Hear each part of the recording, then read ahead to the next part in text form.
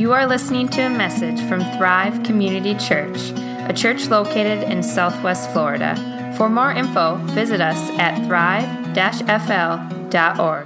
So, I've said for a couple of weeks in this series, this being part 3, that wisdom is really a combination in the book of Proverbs of two realities that you live with. The first reality is to realize that God has a created order in this world, the way He has set this world up, and that I live in harmony with that. So gravity works. So half of the foolish things you saw in that video were because somehow these dudes thought they would defy gravity, right? You knew before they even did the dumb thing they did that it was not going to turn out well. Okay? So there's a limitedness of human beings that way, but there's not just a physical order to the universe, there's also a moral and ethical order. And God has weaved that through from beginning to end. And when you're in harmony with God's created order, things go well. When you work against the grain, you get splinters. And that's what happens to a lot of people as well. So there's a created order in this world that we know that we're the createe. God is the creator. I think I just made up a word. We are the one created. But there's also a second part of wisdom, and that is that we see and understand the brokenness and fallenness of this world. The fact that the world doesn't always work out right. And so it's not just a quid pro quo, I do this and I get that all the time. Sometimes when I do the right thing, bad things still happen. That's part of the brokenness. So I recognize the brokenness in myself. I recognize the brokenness in relationships. I recognize the brokenness even in nature, that happens. And growing in wisdom is growing in those two things together. Okay? We also said Proverbs is one of those books that's not supposed to be just read on your own, because that would be kind of like, oh, I know it, I can get it. Do you understand how that works? That's already a know-it-all attitude, is the opposite of wisdom. So it's supposed to be read in community. And that's why we emphasize here at Thrive home huddles. Home huddles where we gather together with others and we learn from each other. We support each other. We care for each other. We love each other. And we grow from each other. So Proverbs is to be read in community and to be understood through the wisdom of other people are wiser than me. There are some really wise people in this congregation, okay? And there's a lot to learn from each other. I learn all sorts of things from people all the time. Andy was a good example this week, just how her posture was going into the surgery, seeing her before the surgery, and seeing how she was at peace with God, knew God was in control. That's such a powerful witness, right? So this week, too, by the way, I'm going to point out, we are starting another huddle on Tuesday night, not this coming Tuesday, but the Tuesday after, at Corinne's place, here at Estero Oaks, and Samuel is going to help facilitate it over there. So if you're interested, that's a new one starting, and you can get involved in that in like 10-ish days from now. All right. The brokenness of technology. Okay. So, how do you learn wisdom? You know? So many people say, okay, great. I want to become wise, so teach me the technique, John. Teach me the skills. What's the hack so I can just get to wisdom right away? Tell me the 4 steps I need to do, and if I do these things and get this skill down, I'm going to become wise. And that's the problem with the 21st century in the United States. We think wisdom is something I can kind of download. Okay? Wisdom is something I can just kind of get this skill or this knowledge and boom, automatically, ting, I'm wise now. Doesn't work that way at all. And so when we come to the book of Proverbs, sometimes we get really frustrated because Proverbs is not going to tell you, here's the skill, you do this and you'll become wise. Here's the technique, you follow this. This is the method to wisdom. It's not about that.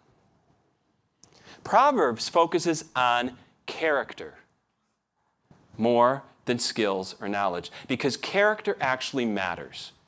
Character matters more than any skill you can have or any knowledge you can have. And this is so contrary to our 21st century American way of thinking. In fact, I've brought this up a couple times here and almost every year in my leadership class that I teach at FGCU when I ask about character, skill, and knowledge, because the majority of students will say a leader is someone and they describe a characteristic. They don't describe a skill, they don't describe knowledge, but they describe characteristic. Then I look at them and say, where do you learn character here at the university? All your classes are on skills and knowledge. And yet you're saying to me that a good leader is one who has good character. And that's the case. We are so focused in our society on what's your skill set?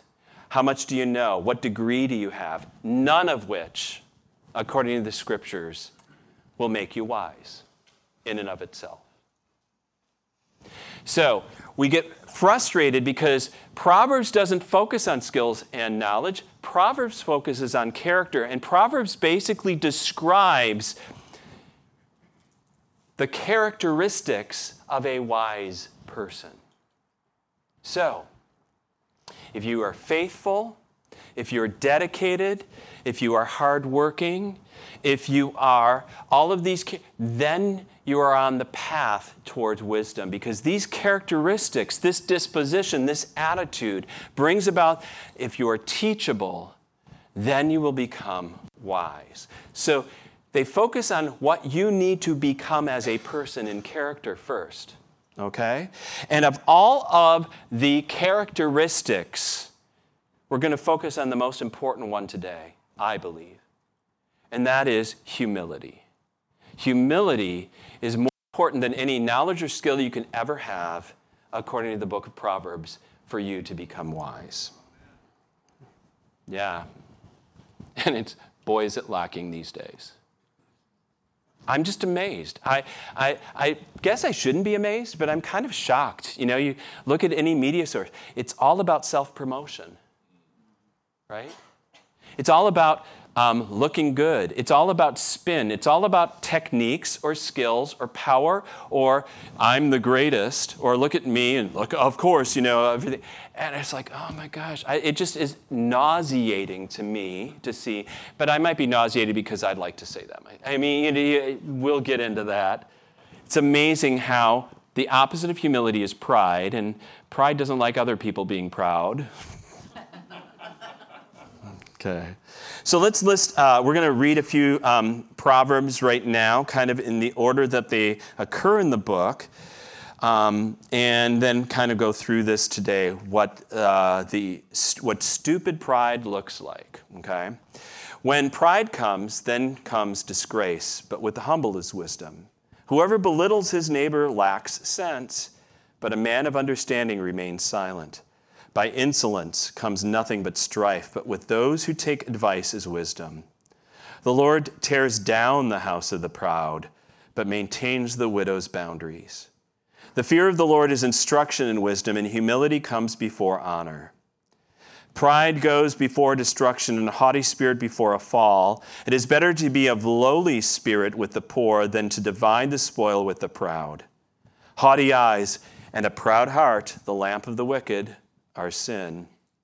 Whoever trusts in his own mind is a fool, but he who walks in wisdom will be delivered. So today, this is what we're going to look at.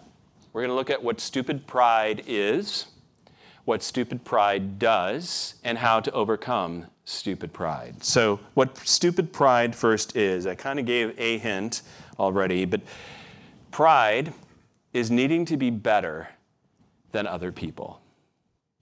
Pride is competitive by nature.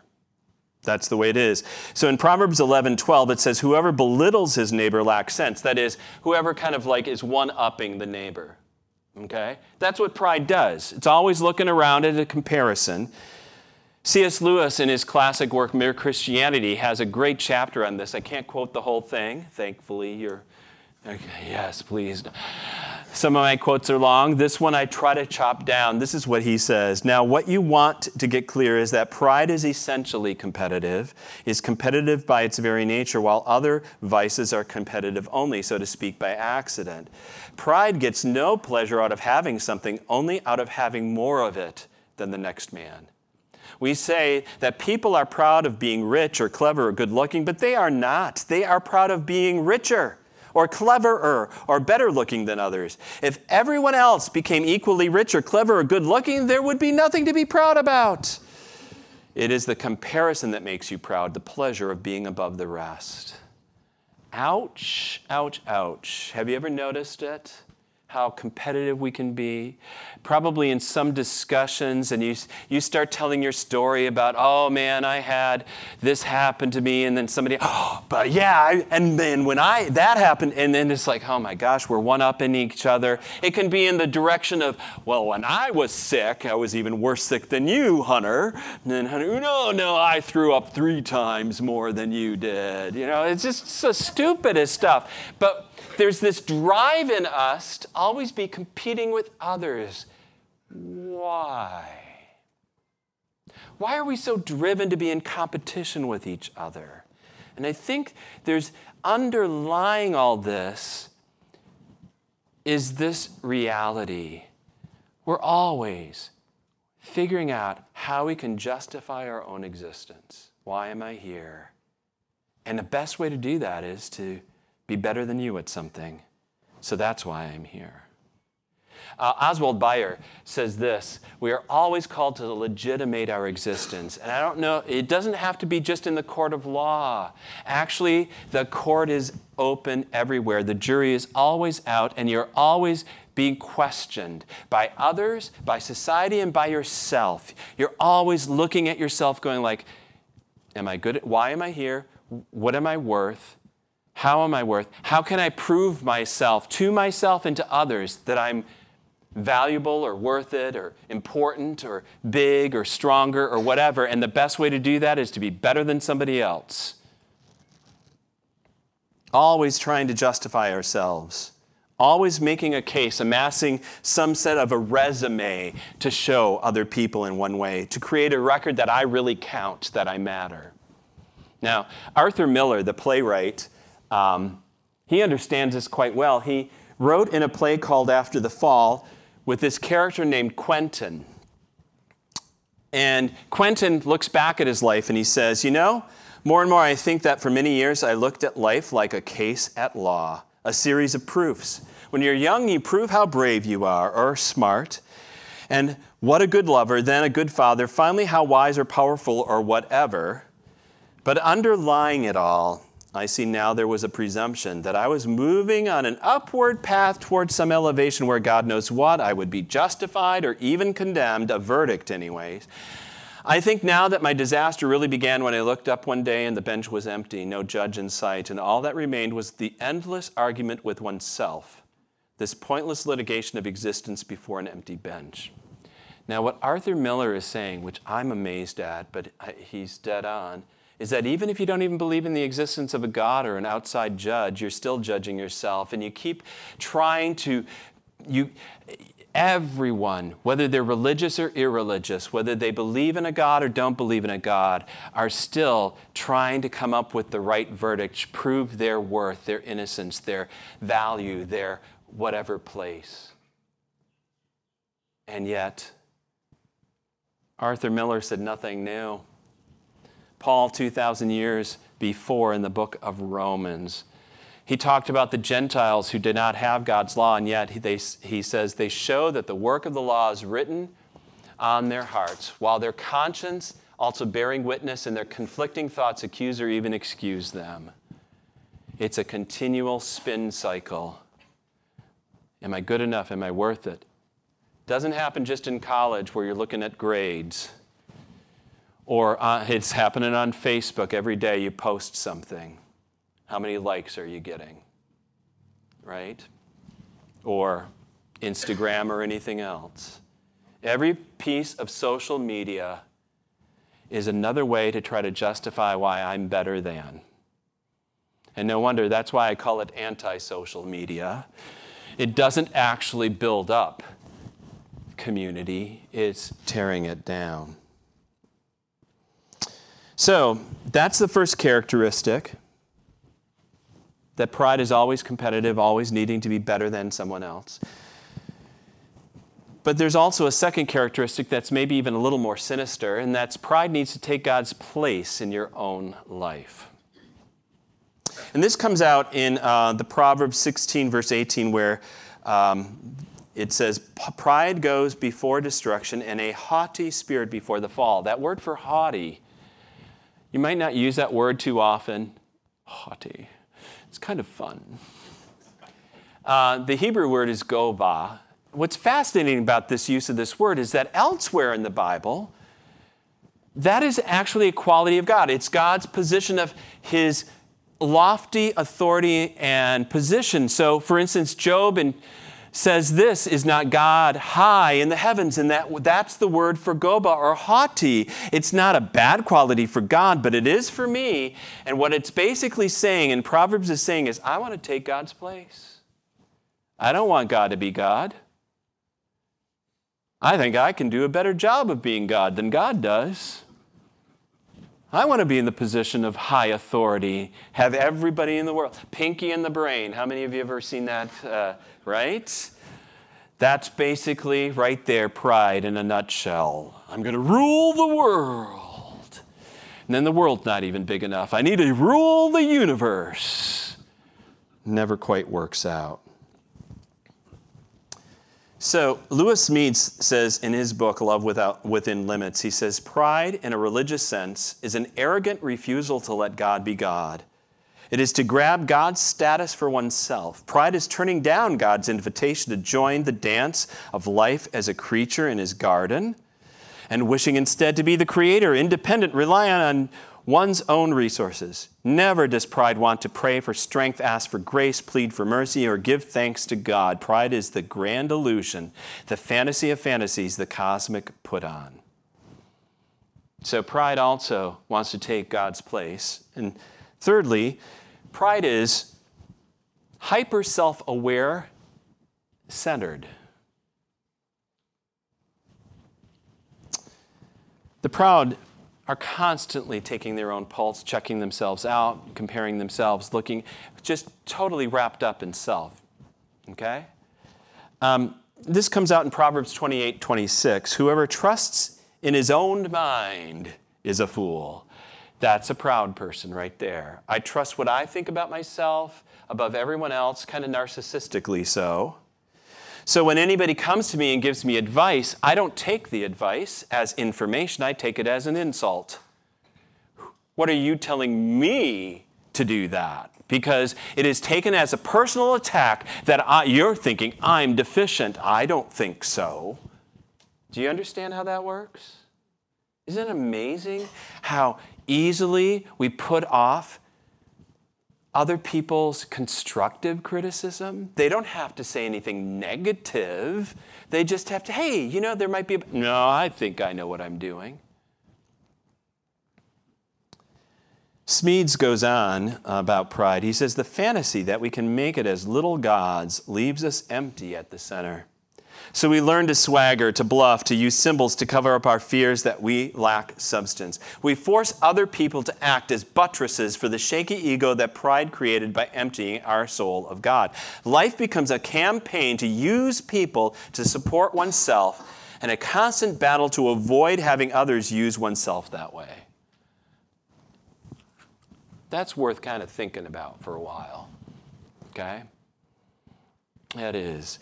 So what you see is not what you get with most people. Have you ever noticed that? You get somebody who says, oh, and they come across as big and brash and confident. They are insecure and self-centered on the inside. I don't care what anybody thinks. Then why did you have to say that? Did you notice? So when I feel snubbed or ignored by somebody, it's not the fact that they snubbed me, but it's the fact that my pride is involved in that. When I feel offended because somebody gives me advice, it's not because they gave me the advice or they've been obnoxious in doing it. It's because I don't want to need advice. And by the way, this means that when we talk about low self-esteem, that isn't humility, by the way. That's another form of pride. Because the person is self-centered. The jury is still out, and they're still trying to come up with a verdict. But the problem is, when somebody has low self-esteem, all the evidence they're grabbing to make their case are convicting them that they're not that great. They're losing at the trial, but they're still so self-centered about it. So whether we're positively trying to build ourselves up or we're tearing ourselves down because, oh, look at me, I'm so blah, blah, blah, blah, blah, that's still self-centered, and pride is still involved in both. So that's what pride is. That's what stupid pride is. Now, what does stupid pride do? Okay? What stupid pride does. And Proverbs that we read, they don't mince words. They say it specifically. It says this: pride goes before destruction and the haughty spirit before a fall. It doesn't say pride is followed sometimes by destruction. It says pride comes and then after that, destruction. It is always guaranteed. It's clear. And why is pride inherently destructive?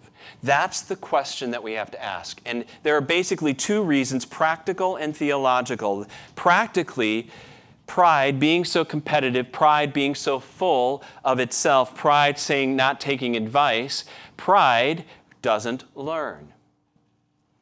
And you keep making the same mistakes again and again and again. So Proverbs 13:10 says, by insolence comes nothing but strife. In other words, the proud person's always arguing with you, always competitive, always one-upping you. They never learn. And if you don't learn, you'll keep making the same mistake. And if you don't learn and you always kind of insult back and forth to someone else, then guess what happens next? You lose friends, you lose connections, and you're left all by yourself. Who wants to be around a proud person? But I think a deeper and more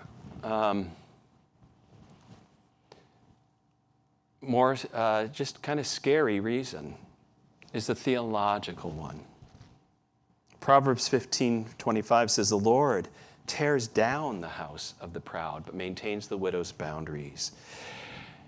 And this little proverb highlights a theme that you can find from Genesis through Revelation in the Bible, about how God seems to have a preference, doesn't just seem, has a preference for the poor and the outcast and the lonely and the loser and the last. It's fascinating how that works throughout the Scriptures. You can see it all the way back in Genesis, where God prefers Abel over Cain, when in all older cultures, the law of primogeniture, which is the firstborn gets the goods. And God in that culture reverses the order, and the secondborn is the one he prefers. Or Jacob over Esau, or Abel over Cain. Or you could see it as well, even later in the book of Exodus. Moses is younger than Aaron. Or when we get to the Kings, David is the last of 9 sons. The scrawny runt of the litter. And Jesse didn't even think about him as a possibility for being the king. But God chooses the least and the last, the boy who didn't have any friends, the girl who seems to be on the outside, and that's who he chooses. So we see Hannah and Rahab and Sarah. Isn't that amazing what God does? There's a deep theological reason for all of this. And it comes back to how we understand ourselves and how we understand our God. If you look through the scriptures from the beginning to the end, you start to realize, if you get the fullness of who our God is and who he is at heart, you come to understand that God is a community of three persons of equal power, strength, might, and glory. Father, Son, and Holy Spirit. We call that Trinity.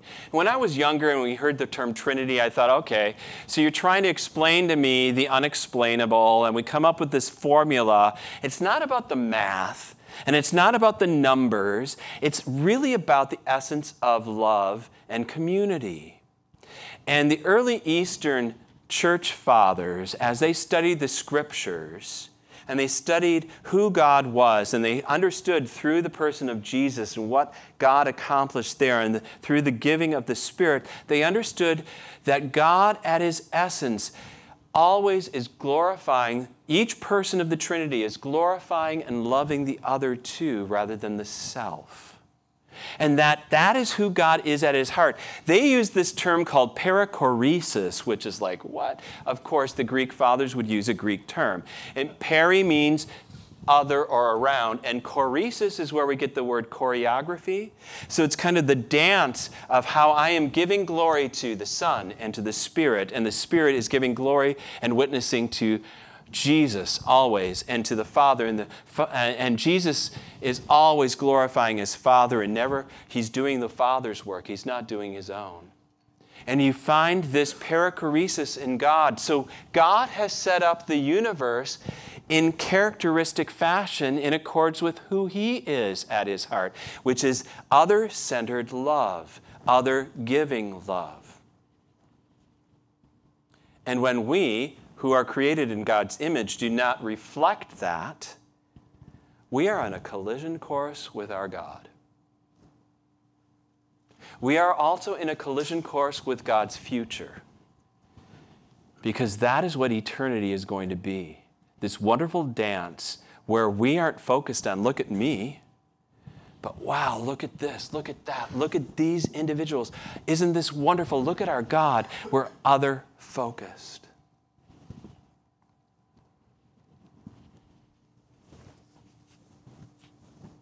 You're on a collision course with God if you are proud. Whether we see that in the world right now or not.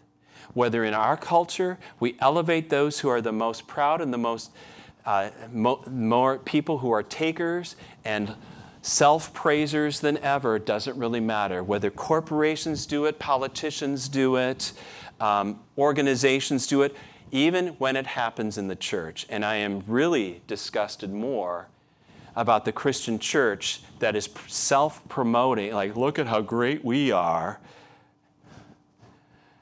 That is not. No, the one thing that should be true here at Thrive and true at any Christian church is look at how great our God is. That's the underlying message. Now look at how good that preacher is. Look at how good the band is. Look at how good this is or that is. It's like, look at how God is. That's the center. So that's what pride does, and that's how serious it is. Okay? So how do you overcome stupid pride? What's the antidote? And Proverbs comes up again and again and says, the fear of the Lord is the instruction in wisdom, and humility comes before honor. So the antidote to pride is what humility really is. Now, if I'm trying to gain humility, it's like, oh, look, I'm growing in humility. Do you understand what happens right there? Somehow, a lot of people have always thought humility is this like virtue you gain or try to achieve. And the more you try to achieve it, it just becomes another version of pride. It's really, Lord, I'm so humble now. Of course, you're going to have to answer my prayer. What? Yeah, it just doesn't work that way. Yeah. I love this. Walter von Levenich wrote a book that I actually read for my dissertation. And in it, he said, humility is not one virtue among other virtues, but it is, in the first instance, a renunciation of all virtuousness. Humility is the awareness of the fact that we cannot stand before God on the basis of our virtues. So when Jesus came, no wonder it was the sinners and tax collectors that were welcomed in, because they realized their position and accepted who they were and let God be God, because they knew they would never be able to save themselves. And why the religious people were still holding on to their pedigrees and their phylacteries and their prayers, and they were trying to justify themselves. Truly humble people don't talk about their humility. They talk about their needs, their weaknesses, their brokenness, and they praise their God. And when you read the stories of the Bible, like I said, what you will find from the beginning of Genesis all the way to the end, you will never find a character who had his act together or her act together, who should have been on top of things or should have gotten what they deserve. What you will find again and again are characters who are broken and flawed, and they come to their senses, and God uses them. He uses the outsider and the opposite of what we expect. And I know so many times Sunday schools turn those stories into, look at the great qualities David had, and of course God blessed him. But that is not the story of David's life if you actually read it, nor of any character in the Bible. There's only one hero in the Bible who's worth following, and that is Jesus.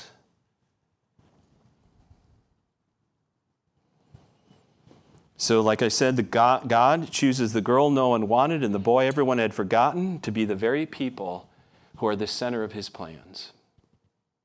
And boy, does it take humility to receive that. And God chooses to do that so that you and I never try to rest our entrance into God's presence or blessings based on our works, our efforts, our understanding, or even our level of humility. There is nothing. Humility is not actually something. It is knowing my nothing that I've got to offer God. And God loves to give everything to those who have nothing.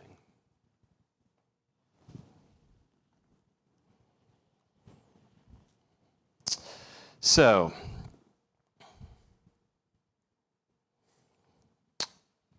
okay, I lost my place.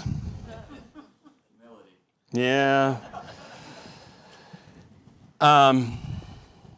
That's how God works. I love this quote from Vitor Westphal. He's a Brazilian theologian, and he said, God saves us when we are at the stage of humbleness, brokenness, and depravity, because that is when God reaches us, not because we have made our own way down there, but rather because we are no longer in denial over our condition.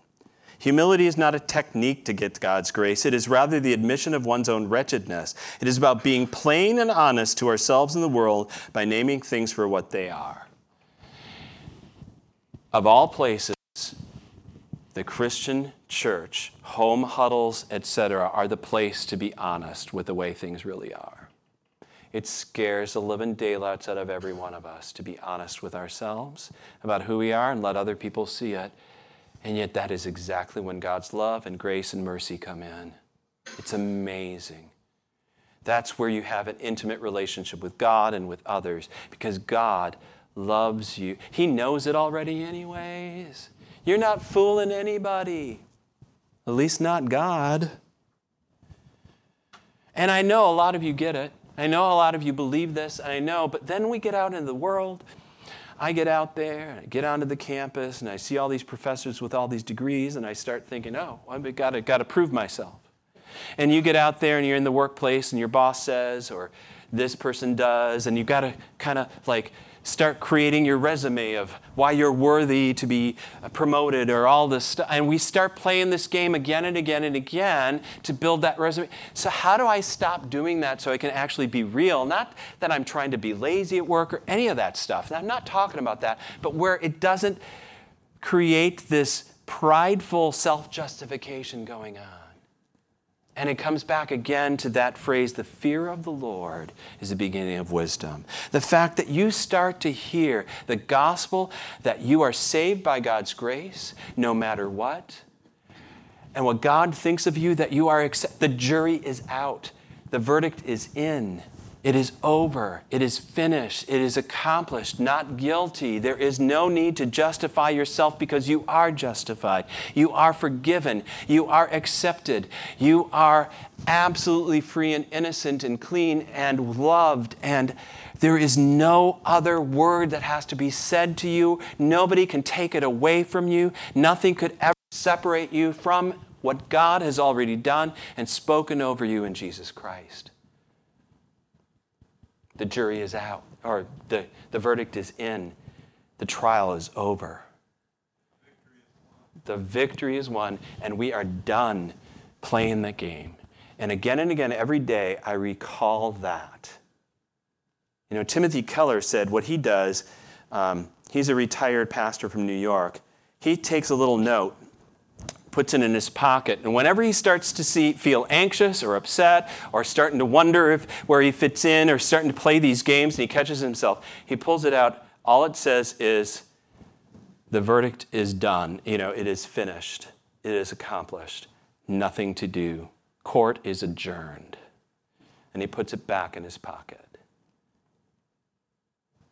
It is accomplished. Those were Jesus' last words on the cross. There's nothing more to be done. Somebody who started to understand this probably better than any, and he was judged by everybody and ridiculed, and especially even by the Christians, like in Corinth, was Paul himself. And this is what he said in his first letter to the Corinthians, "But with me it is a very small thing. I should be judged by you or any human court. In fact, I do not judge myself, for I'm not aware of anything against myself. But I am not thereby acquitted. It is the Lord who judges me." That's the fear of the Lord, understanding it's what God has said and the verdict he has made on me, and court is adjourned, the rest of it goes away. That's the beginning of wisdom. That's when you are actually in the state of humility. You take what God says about you more important than what you would ever say about you or anyone else. The antidote to stupid pride is then the gospel of Jesus Christ. Let's pray. Lord God, thank you. Thank you for this series. Thank you for the book of Proverbs and just the amazing way we can read it in community and learn. Forgive us, Lord. Every one of us knows how foolish and stupid we've been and how prideful and how self-centered and how we just keep getting wrapped up in it. Let us see you, Lord Jesus, your beauty, your glory, your amazing grace through your death and resurrection, that it is accomplished, it is finished. The court is adjourned, the trial is over. We are not guilty, we are justified, will be glorified, and you will have us forever. Thank you, Lord Jesus, for that. We pray, Lord, that no one and no verdict that any human being can ever, nothing will separate us from your love. We know that. Let us live that out and be real with each other and be real with the world and show them the real Jesus. All this we pray in Jesus' name. Amen.